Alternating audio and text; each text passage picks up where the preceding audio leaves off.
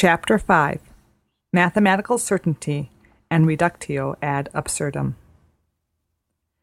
It is very often said that we cannot have mathematical certainty about anything except a few special subjects, such as number, or quantity, or dimensions. Mathematical certainty depends not on the subject matter of our investigation, but upon three conditions. The first is a constant recognition of the limits of our own knowledge and the fact of our own ignorance. The second is reverence for the as yet unknown. The third is absolute fearlessness in meeting the reductio ad absurdum.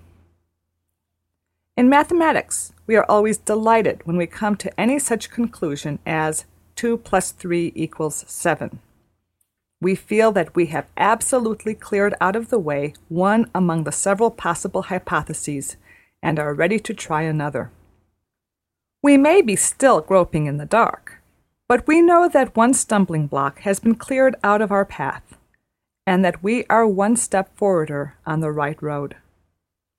We wish to arrive at truth about the state of our balance sheet, the number of acres in our farm, the time it will take us to get from London to Liverpool, the height of Snowdon, the distance of the moon, and the weight of the sun. We have no desire to deceive ourselves upon any of these points, and therefore we have no superstitious shrinking from the rigid reductio ad absurdum. On some other subjects, people do wish to be deceived. They dislike the operation of correcting the hypothetical data which they have taken as basis.